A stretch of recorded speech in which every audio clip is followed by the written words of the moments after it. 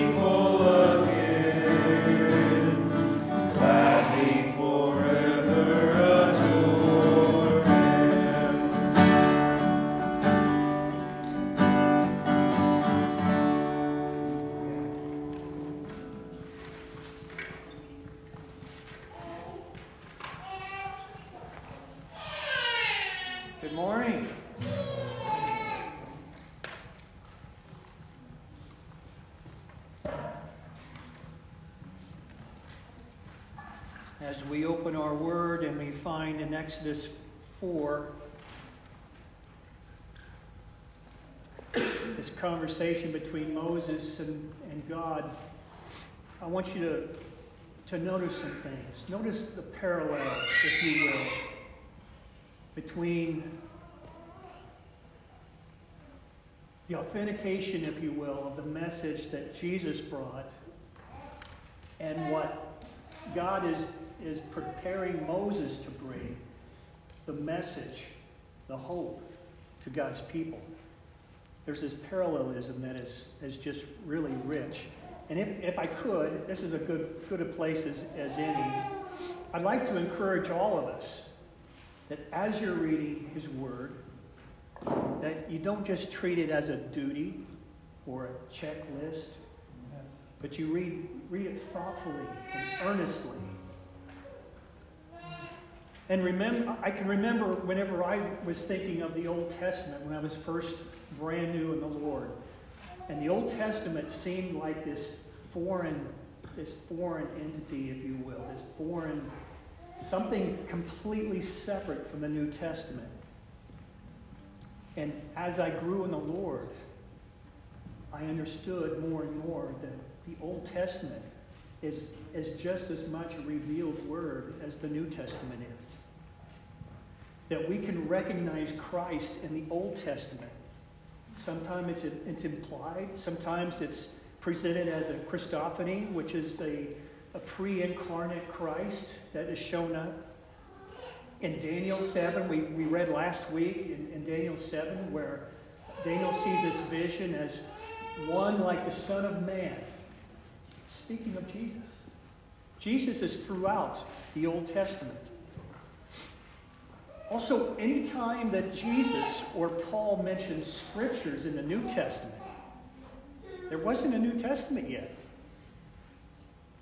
So when Paul in Acts 17 says that anytime he went into a new town and he went into the synagogues, that was the first thing he did. He went into the synagogues and he reasoned with the Jews from the scriptures. The scriptures he's talking about there is the Old Testament. The law and the prophets, the writings. That's the Old Testament. They proved, if you will, Jesus from the Old Testament. That's all they had at that time. Jesus himself said in Luke 24, starting with Moses and the prophets, he interpreted to them in all the scriptures the things concerning himself. Again, reading the Old Testament, showing himself in the Old Testament. I think that is just really powerful, and it brings a new respect for the Old Testament. If you were like me, just starting out, not understanding the value of the Old Testament and how it is a part of the entire Word of God. And unlike Andy Stanley, who says we need to, what's the word he used? Unhitch the Old Testament. What a blasphemy. So, anyway, I'm done preaching there. Let's go to Exodus chapter 4, 1 through 5, and then 10 through 11. Then Moses answered, "But behold, they will not believe me or listen to my voice, for they will say, 'The Lord did not appear to you.' But the Lord said to him, 'What is that in your hand?' And he said, 'A staff.'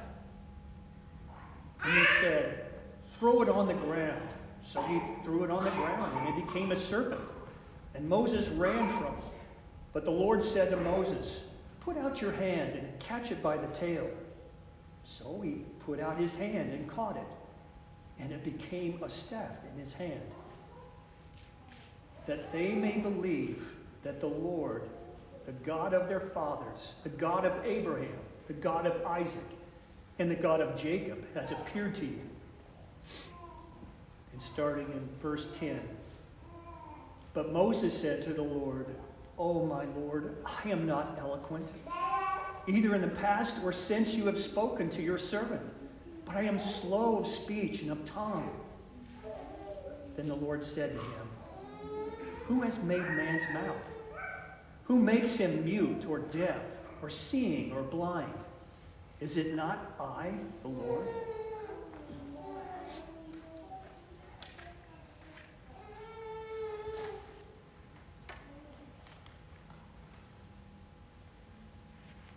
Would you all join me in this prayer of confession? Read it together, please. Heavenly Father, you are the creator of all things. The heavens declare your glory, and the sky proclaims your handiwork. All of Scripture speaks of the saving work of Christ and the redemption he has accomplished for his people. Your word testifies that you are holy and your ways are true. And yet because of our sin, we doubt you and your ways. We transgress your law and sin against you. Forgive us, Lord, we pray. Help us to confess our sin and our need for Christ. Would you please remain standing and turn to hymn number 90. This is the first of our Christmas songs, since we're in the Christmas season. We thought we would start today. We only got a few weeks, and we want to sing them up. So I really do like this one, so sing with me.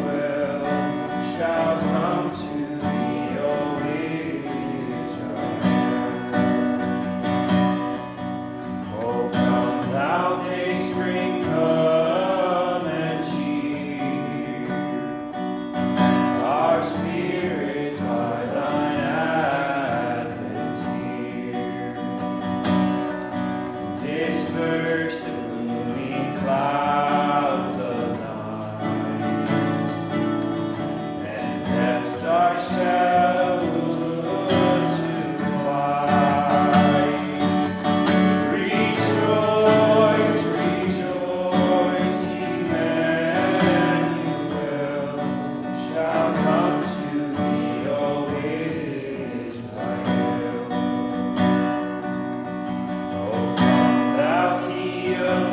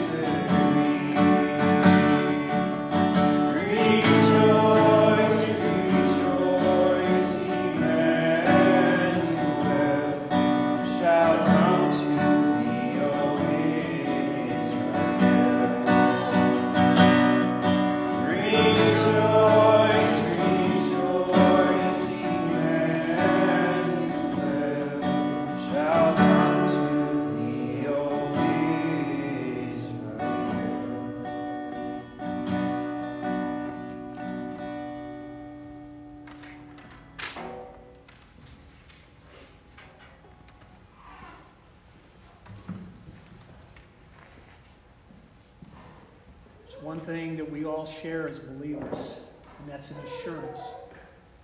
An assurance that comes only from God. This assurance is not of anything that we've done.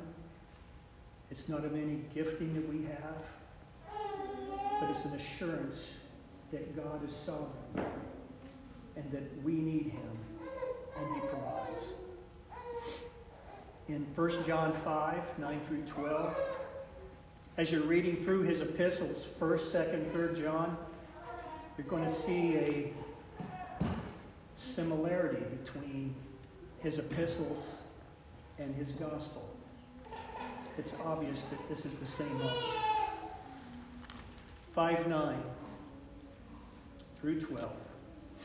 If we receive the testimony of men, the testimony of God is greater. For this is the testimony of God, that He has borne concerning His Son. Whoever believes in the Son of God has the testimony in himself.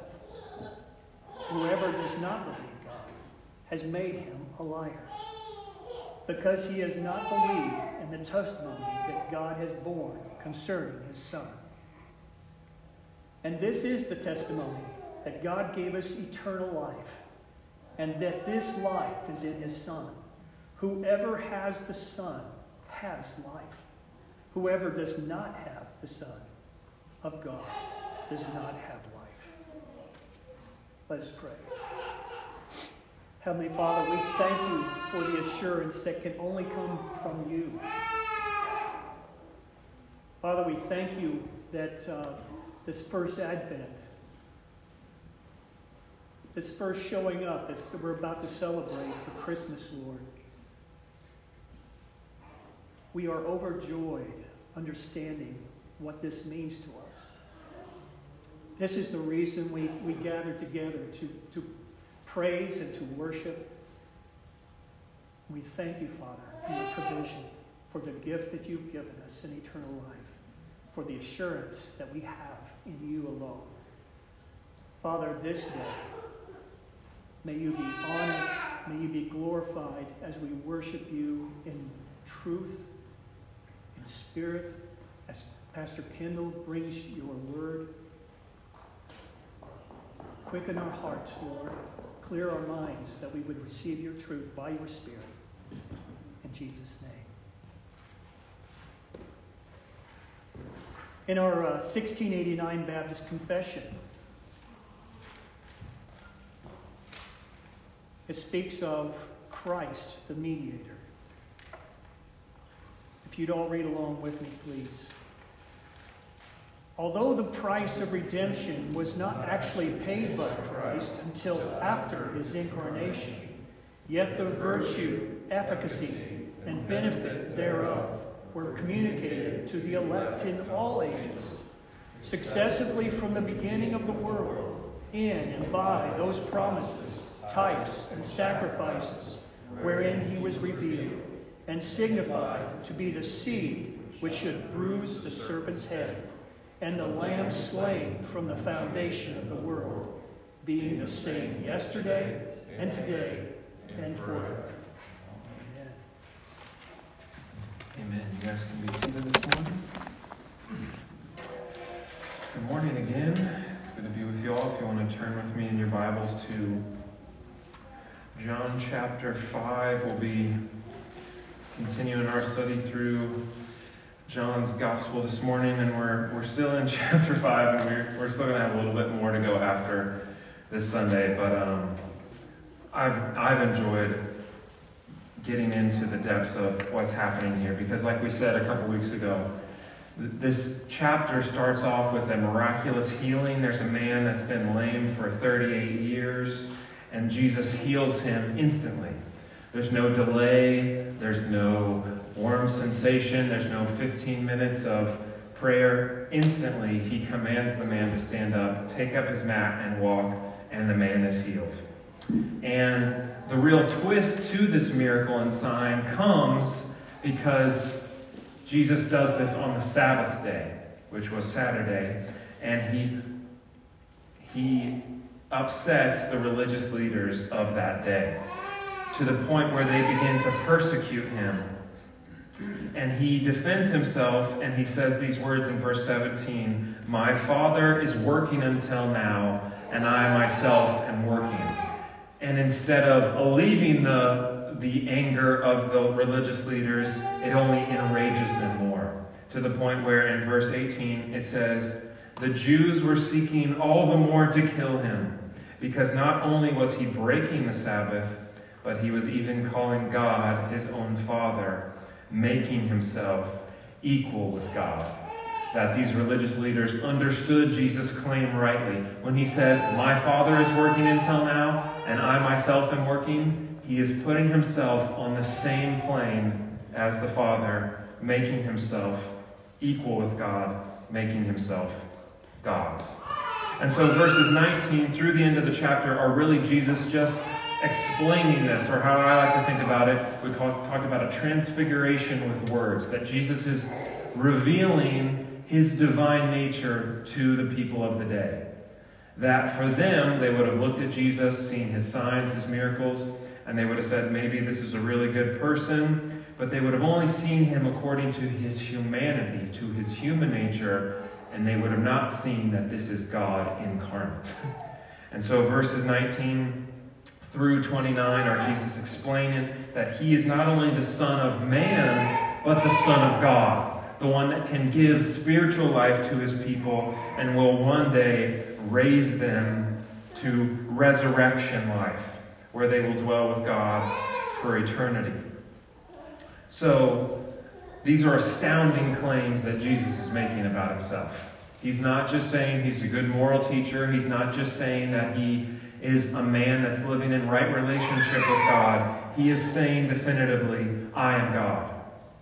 I am one with the Father. I am the Son of God, the second person of the triune God. And this aggravates the people of the day even more so. And so Jesus, in our passage today, because he is patient, because he is understanding, he is going to make his case for why they should believe him. And he's going to bring, almost in this court case, witnesses. He's going to bring these witnesses to speak on his behalf, to bear witness that they should believe that he is the Son of God, the incarnate one. The four witnesses here he's going to bring is John the Baptist, the works that the Father gave him to do, the Father himself, and the Old Testament scriptures. And what we're going to see today is that even though Jesus brings all these witnesses to bear witness and testify to who he is and what he came to do, ultimately, it's not going to convince these religious leaders that they're still going to reject him. They have the truth right in front of their nose, literally, and they're going to turn away from this man, from their Savior. But all this is to show that they have no excuse, that there's no reason that they shouldn't turn to the Lord. And just as in a court, you need 2 or 3 witnesses, Jesus himself is going to bring witnesses to bear on him and his identity. So I'm going to read the passage for us this morning. We'll pray, and then we'll study this passage. Starting in verse 30. This is the word of the Lord. Jesus says this, "I can do nothing on my own. As I hear, I judge, and my judgment is just, because I seek not my own will, but the will of him who sent me. If I alone bear witness about myself, my testimony is not true. There is another who bears witness about me, and I know that the testimony that he bears about me is true. You sent to John, and he has borne witness to the truth. Not that the testimony that I receive is from man, but I say these things so that you may be saved. He was a burning and a shining lamp, and you were willing to rejoice for a while in his light. But the testimony that I have is greater than that of John. For the works that the Father has given me to accomplish, the very works that I am doing, bear witness about me that the Father has sent me. and the Father who sent me has himself borne witness about me. His voice you have never heard, his form you have never seen, and you do not have his word abiding in you, for you do not believe the one whom he has sent. You search the Scriptures because you think that in them you have eternal life, but it is they that bear witness about me. Let's pray this morning. Lord, we come before you this morning, if we're honest, heavy laden, distracted, overwhelmed by life and the worries and concerns that plague us every day. There's much going on in our world. There's much going on in our hearts and in our minds and our families. Lord, and we come before you this morning for this hour, this time where we hear your word, where we sing your word, where we pray your word, where we preach your word, and we come, Lord, asking for your help, asking you to speak to us through your word, that we might see Christ this morning, see the work that he has accomplished for sinners like us, and that we would rejoice, that we would worship, and that we would rest this morning in the finished work of Christ, trusting in him alone for salvation. And we pray this morning that we would rest in Christ, rest in your word, and by your Spirit this morning you would strengthen us, save us, Lord, and empower us to do your will. We pray all these things in your Son's name. Amen. I don't know about you guys. My wife has a couple pet peeves about me. Just a couple, right? Maybe she can attest to some of this. Some of them are me biting my fingernails. It's a bad habit. I'm trying to break it. I'm not very good at breaking it, and she gets on my case a lot, and it's good. But maybe the biggest pet peeve she has with me is my inability to find things. I don't know if anybody else has this problem. She will send me somewhere, honey, can you go get this thing? Tell me right where it's at. I will look for it, and I won't be able to find it. And it will be right in front of my face, and I still can't see it, and she'll get frustrated, and she'll go over there and open the drawer, and it's right there, and I missed it the whole time. I don't know what it is. I don't know why. Maybe it's a guy thing. I don't know. But I can't see things that are right in front of me. And that is what we're looking at today, is these religious leaders, they missed what was right in front of them. They opened the drawer of the Scriptures, looked at it, and what was right there, what was right in front of them the whole time, they completely missed. They were blind to the testimony of the Scriptures and John and the Father and the works that Jesus did. They were blind. And Jesus here, as we've said, is claiming many great and wonderful things about himself. Not only that he is the Son of God, but he is the Son of Man. Not only is he the Messiah, but he is the second person of the triune God. Not only is he the Christ, the one promised, the anointed one, but he is the judge of all the earth. He is making great and mighty claims about himself. And the questions that we might ask of the religious leaders and the Jews of that day is, why should they believe this man? Why would you believe someone who was claiming to be God? Would you just believe anybody if they said they were God? There's a lot of wackos out there. Why should they believe Jesus? What makes his claims to divinity true? And maybe, most pointedly, can't they just claim ignorance? Can't they just claim, we didn't know, nobody told us, how were we supposed to know? So as we look at this passage this morning, we're going to see that, as I said, Jesus takes his case to court, in a sense, not literally, but with his words. In these couple verses, these words are used over 14 times, these court-like words: judge, judgment, testimony, bear witness, accuse. All these words are prevalent throughout this paragraph in John chapter 5. And as I said, Jesus is going to bring 4 witnesses to the fact that he is the incarnate Son of God. And because it's helpful to memorize, we're going to talk about it this way. The first witness is the Baptist. The second witness is the works. The third witness is the Father. And the fourth witness is the Scriptures. So we have the Baptist, the works, the Father, and the Scriptures. And so we see Jesus here talking about himself. And in verse 31, it might be sort of odd to us. He says, if I alone bear witness about myself, my testimony isn't true. It sounds like Jesus is saying, if I say things, that's a lie. That's not what he's saying. He's saying that in the court, in the court of public opinion, if you will, if I just talk about myself, you won't believe me. But if I bring witnesses, 2 or 3 witnesses, to bear witness to who I am and what I came to do, that will prove my case. And so he begins with John the Baptist in verses 32 through 35. Jesus is saying, you shouldn't be surprised. These claims that I'm making about who I am, my divinity, that I'm the Son of God, that I'm the judge of all, that the Father has given me all power to execute judgment, these should not be surprising statements. And he goes back to this first witness, which is John the Baptist. Now, this is the whole point of John the Baptist. He has one purpose in the Scriptures, and that is to prepare the way for the Christ, for the Messiah. We see this even back in the Old Testament. In Isaiah chapter 40, it says there's going to be one, there's going to be a voice that cries out in the wilderness, prepare the way for the Lord.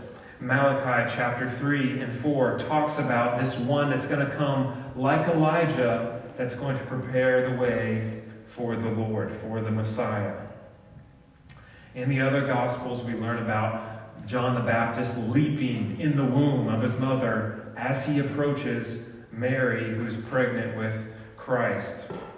And even in John's Gospel, if you want to turn back with me to John chapter 1, we get this sort of heavenly perspective of the purpose of John. And it says in the prologue in John chapter 1, verse 6, it says, a man was sent by God. That there's a divine mission that is upon John. There was a man sent from God. That John the Baptist was sent by God as a witness to bear witness to the light, is what it says in John chapter 7. And he's questioned early on in John's Gospel by the religious leaders. Who are you? Are you the Christ? Are you a reincarnation of Elijah? Are you the prophet in Deuteronomy 18? And John the Baptist says, no, I'm not any of those things.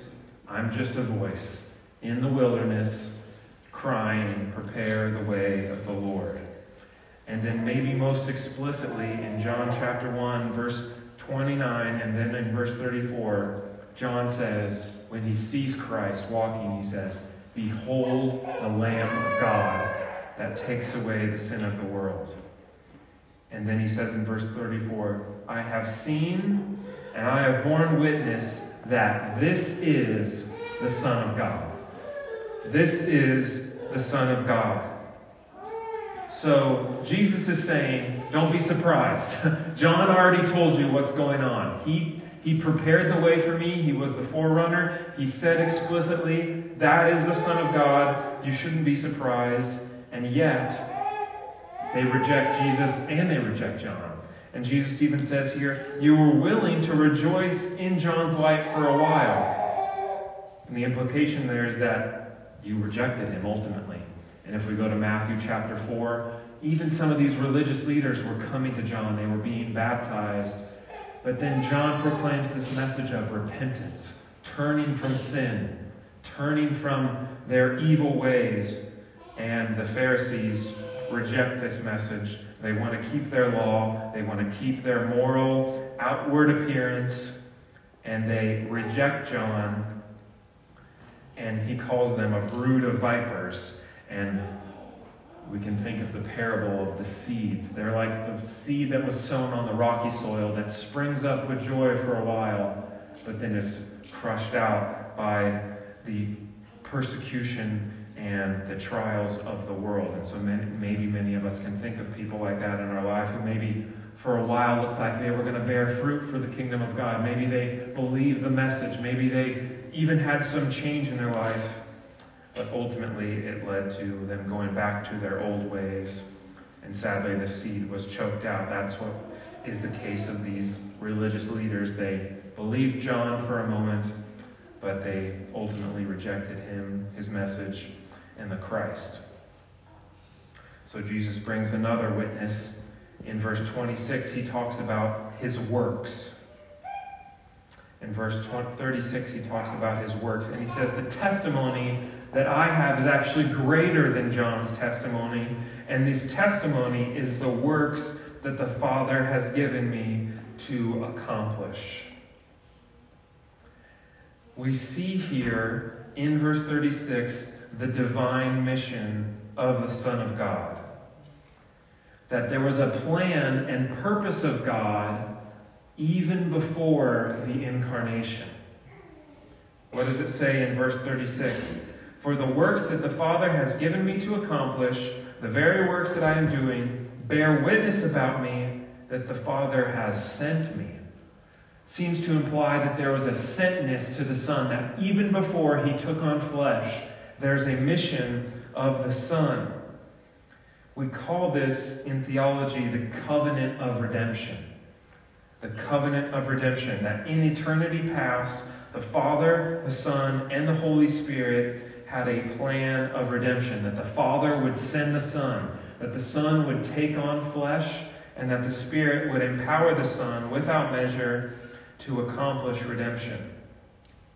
We see this talked about in the Old Testament. We also see it in the New Testament, that before the incarnation there was this mission of the Son.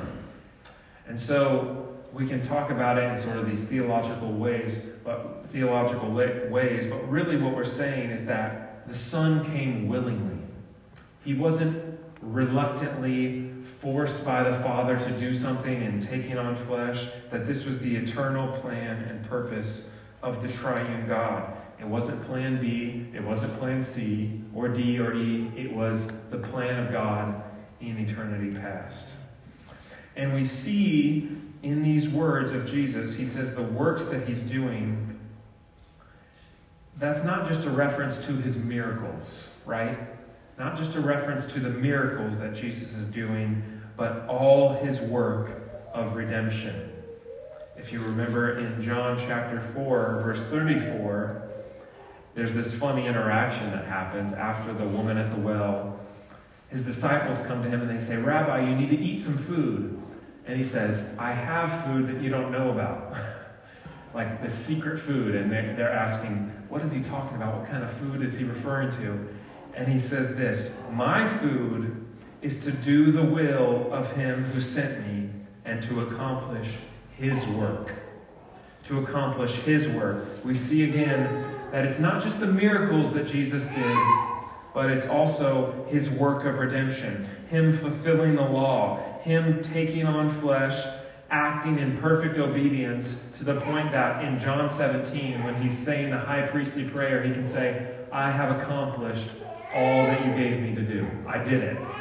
I paid in full. I've done the work that you gave me to accomplish. It's complete. The work is done. So these are the works that the Father has given to the Son, and the Son is bearing witness through these works that he is the Son of God. He is the sent one. He is the one promised in Isaiah 53 that would do the work of the Father and accomplish redemption. So we've seen the Baptist as a witness. We've seen the works of Jesus as a witness. And then in verse 37 and 38, we see that the Father himself is a witness to the Son of God. Jesus says the Father himself has borne witness about me. And if I'm honest, I have really struggled with these couple verses. There's a lot of commentators that point to this bearing witness of the Father to the Son, and they point back to the baptism of Christ. We actually read it this morning, where the Father says, this is my beloved Son with whom I'm well pleased. And so many commentators point to that and say, this is the bearing witness of the Father to the Son. But if you look at the next verse, it says, his voice you have never heard. So that seems to contradict them hearing the voice of God at the baptism of Christ. And so it's hard to disagree with some commentators, and so I was kind of wrestling with this passage. I was like, why does that feel so at tension? Why does that feel at odds? And it wasn't until I saw another commentator comment, and he said this: it's not the audible voice of the Father that is spoken of here at his baptism, but the voice of the Father in the Scriptures. So it's not this audible voice of God that's bearing witness to the Son. It's the voice of the Father in His Word. That when these people would read the Old Testament, they were to hear the Father bearing witness to the divinity of the Son of God, the one that would take on flesh and accomplish redemption. And so this really leads us into the fourth witness, the final witness, which is the Scriptures. So we've seen John the Baptist bear witness, the works of Christ bear witness, the Father Himself bearing witness, and finally in verse 39, Jesus puts the final nail in the coffin of His witness case when He says that it's the Scriptures that bear witness about me. And as Daryl helpfully pointed out this morning, the people in this day did not have the New Testament. All they had were the Old Testament Scriptures. And so in verse 39, when Jesus says, you search the Scriptures, He's talking about the Old Testament Scriptures, independent of the New Testament, bearing witness that Jesus is the Christ, and that the Scriptures themselves, the Old Testament, bears witness to the person and work of Christ in His sufferings and His glory. And as I said, this is Jesus' final nail in the coffin of the case that these religious leaders are saying, we didn't know you were the Son of God. We don't know what your mission is. We don't know who you are. Jesus is saying, no, it's been in front of you the whole time. That these religious leaders, these Pharisees, thought they knew the Word. They were people of the book. They were people of the Word. They had most of the Old Testament memorized. They literally tied the law and the Scriptures to their forehead, to their arms. If you've ever seen an Orthodox Jew, they'll tie this little box around their arm, literally tying the Scriptures to themselves. I was touring a synagogue recently. At the threshold of the door, there's a little scroll that's posted. And they touch that before they walk into the synagogue. The law in stone is literally written at the front in giant stone, pinned giant stone words, the law of God. The Scriptures are not absent from these Jewish people. They know the Word, they know the Scriptures, they know the law, they know the prophets. It's literally strapped to their body.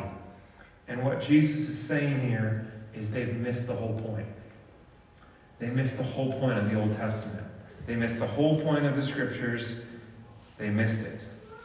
And in this reversal, Jesus, who was being accused, is now accusing them. He's saying, you search the Scriptures, thinking that in them you have eternal life, but it is they that bear witness about me. And the reason he knows this is because they are the ones that have rejected him. They've rejected the one sent from the Father. They rejected the Christ, the Son of God.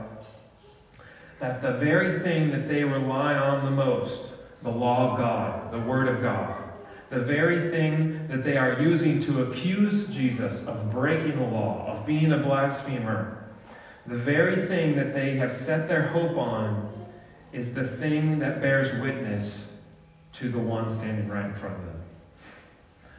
And they missed it. The incarnate Son of God, the one sent by the Father. These Jews had searched the Scripture, and they missed the whole point. They missed that all the Scriptures, both Old and New Testament, are about Jesus. They're about His person, about His work, about who He is and what He came to do. That the Scriptures for these Jewish religious leaders had become simply a book of moral commands. It had become a book of cleaning up the outside, good moral stories, external obedience, wise teachings. But it was absent of the saving work of the one mediator between God and man. They'd missed the whole point. And Jesus here is claiming that all of the Old Testament is pointing toward him. And so as we walk away from this passage, as we try to apply this to our lives and as we go from here this Sunday, two things. First, there's no lack of witnesses to our need of Christ, right? As we read this morning, the heavens declare the glory of God. Creation itself shows us there is a God, that he's good, that he's benevolent, that he cares about us, that he's created the world and us and everything in it, that there is a God. And Paul says in Romans 2 that our conscience, even the Gentile people that don't have the law, our conscience bears witness that we're sinful. That when we do something wrong, we know it. No matter how much we try to suppress it, we know that we are sinners. And we saw today in the Scriptures, in John chapter 5, that Scripture bears witness of this Savior. That not even the Old Testament saints could claim that they don't know who the Savior is. They know that they need a mediator and that it is the Christ, the Son of God. So we see here that there's no lack of witnesses. Creation tells us there's a God. Our conscience tells us that we're sinners, and Scripture tells us that we need a Savior. And yet, no one comes. No one comes to the Lord. These religious leaders, they reject the Messiah that's standing right in front of them. A veil remains over their eyes, as Paul says. Their sin calluses them to these words, these loving words of the Son, saying, "Come to me for life, come to me for forgiveness." They reject him, they refuse to repent, they refuse to turn. And maybe you know someone like this, right? Maybe there's an atheist in your life, or maybe just a coworker that doesn't know the Lord, and they say things like this: "I would believe if I saw this. I would believe if I saw that. There's just not enough evidence for me to believe in Christ and the Scriptures and the Gospel." I was watching a YouTube video once. Somebody said, "I need some proof. If there was 2 moons in the sky, then I would believe." It's like, what sort of arbitrary thing is that, right? But that's the sort of logic that we're led to, is we just end up demanding things. If there was this, if there was 2 moons, if there was 3 suns, we're just making up things to keep us from believing what creation is already proclaiming. That there is a God and that he is good. And so what we see here in John chapter 5 is that there's no lack of testimony. And actually, in Luke 16, there's this parable of rich man and Lazarus. Rich man and Lazarus. The rich man goes to the place of torment. Lazarus goes to the place of eternal bliss at Abraham's side. And the rich man is crying out for help. He says, "I just need a drip of water to quench my thirst." And Abraham says, "There's a chasm between us. It can't be breached."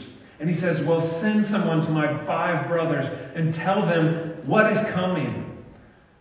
And he says, if they don't hear Moses and the prophets, they won't believe, even if someone should rise from the dead. Even a miracle of resurrection can't convince someone of Christ, but the law and the prophets can. And so what we're saying here is that the testimony of God in the Scriptures to Christ, empowered by the Spirit, is the only thing that is able to save sinners. No miracle can save, no 2 moons appearing in the sky, no wise words from me, no good advice that I can give you, no healing I can perform can save someone.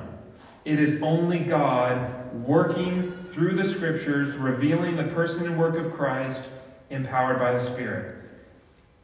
It must be Christ and him crucified, as Paul would say. And that's why we are what we are. That's why we try to proclaim Christ from the Scriptures every Sunday, whether we're in the Old Testament or the New Testament. Whether we're in an epistle or a gospel, wherever we are, we try to proclaim Christ in all the scriptures. And what Jesus is saying here, verse 39 should be so convicting to us. What Jesus is saying is there are many who know the scriptures, but do not know the Savior. There's many who know Sunday school stories about Jesus, about Abraham, but they do not know the saving work of Christ. There are many who trust in miracles, but not the Messiah, the one mediator between God and man. And Jesus is saying here, you can read your Bible every day, you can have Scripture memorized, you can know all these great and mighty things, and still miss the whole point. The Scriptures are about the saving work of Christ. As Daryl mentioned in Luke 24, he explained to them in all the Scriptures the things concerning himself. What does Peter do on the day of Pentecost? The Spirit is poured out. Yeah, there's speaking in tongues. Yeah, there's lots of people being saved. But what is Peter doing? He's proclaiming Christ in all the Scriptures. In Isaiah, in the Psalms, in the prophets. He's proclaiming Christ in all the Scriptures. He's saying that which the prophets spoke about is Christ. Promise fulfillment. The Old Testament promises the Christ to come. The New Testament testifies that he has come. And that's why every week we need to come and behold Christ in the Scriptures, the Lamb of God that takes away the sin of the world. Let's pray. Lord, we thank you for your word. Lord, we admit that there are many deep truths that we don't understand. And we pray, Lord, that you would unveil our eyes, the eyes of our hearts, the eyes of our minds, that we might see Christ this morning more clearly in the Scriptures. His work as the serpent-crushing seed of the woman, the lamb slain before the foundation of the world, that we might see our great need for him this morning, and that by faith alone we would trust in him for eternal life, that we would trust in him for help, that we would not run to our works, that we would not run to our obedience, but that we would run to Christ this morning and rest in him alone for salvation. We pray all these things in your Son's name. Amen. Amen. So we come to the time in our service where we partake of the Lord's Supper, this great meal that we partake of every week. And as we talked about, John says these words, "Behold the Lamb of God that takes away the sin of the world." That in many ways, there's many parallels between the Passover meal and what we are partaking of in the Lord's Supper. That the Passover lamb and the Passover meal was to be a memory. It was to remind them of what? The Exodus from slavery to Egypt, to bondage under Pharaoh.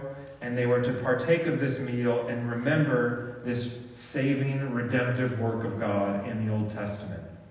What do we do at the Lord's Supper?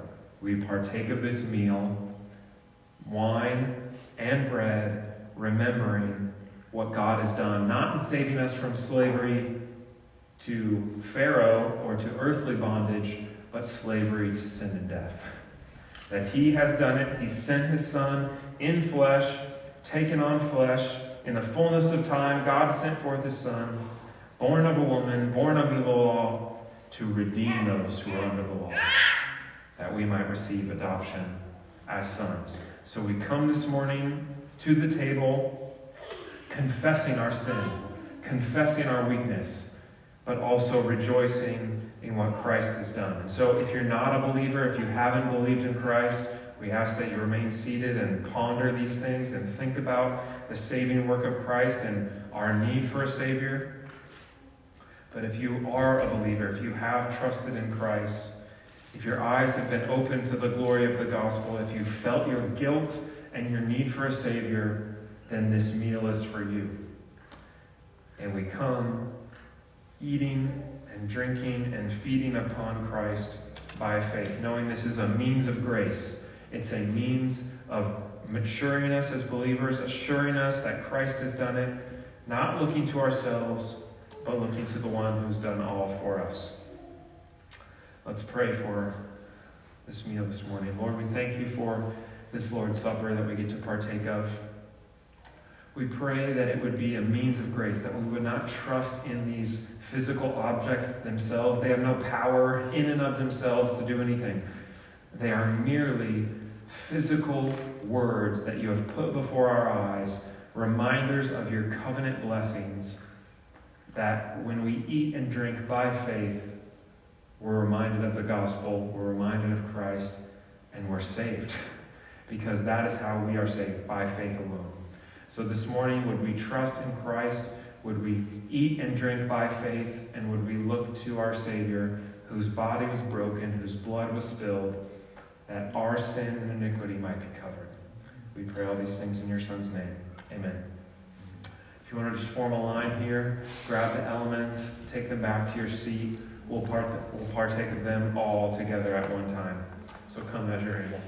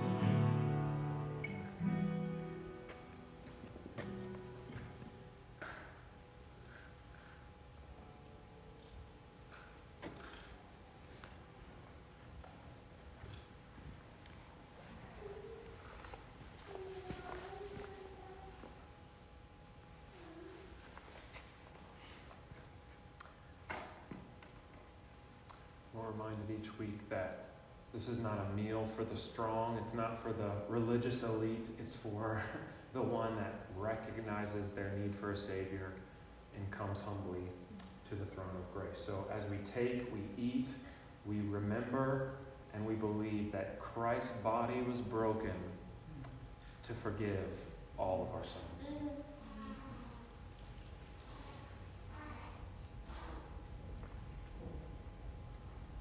And in the same way, we take the cup of wine, this living drink, and we're reminded of Christ's living blood spilt as the lamb without blemish was put, the blood of the lamb was put over the doorpost.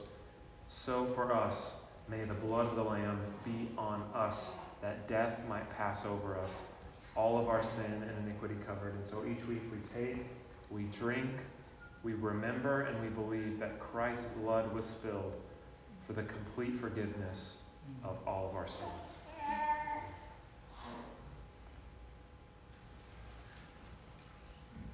Amen.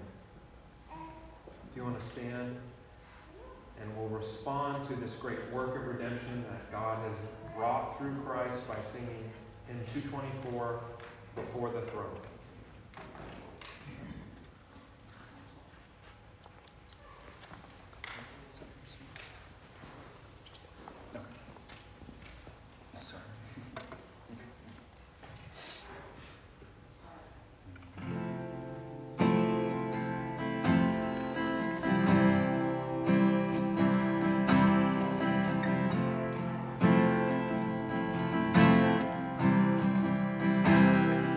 For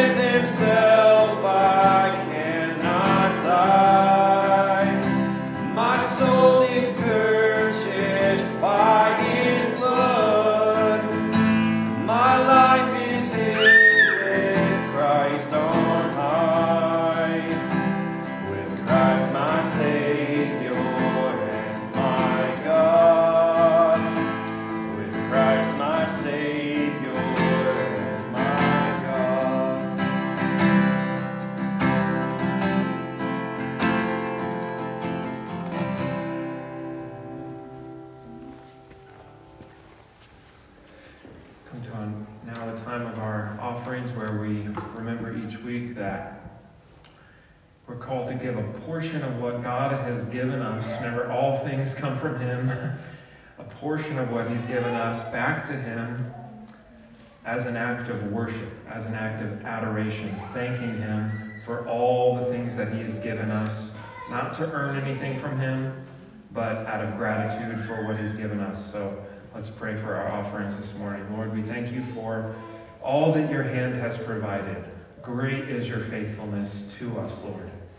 We have much to be thankful for, and even when times are difficult, when money is tight, or when we don't know how we're going to live our lives, Lord, You provide for us, and we thank You, Lord, and we pray that You would use these humble offerings for the work of Your kingdom and for the proclamation of the gospel here in Decatur and to the ends of the earth. We pray all these things in Your Son's name. Amen.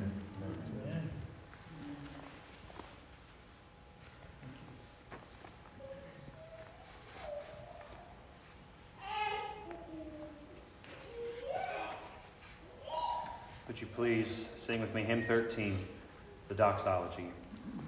Praise God from whom all blessings flow. Praise Him, all creatures here below. Praise Him above, ye heavenly hosts. Praise Father, Son, and Holy Ghost. Amen.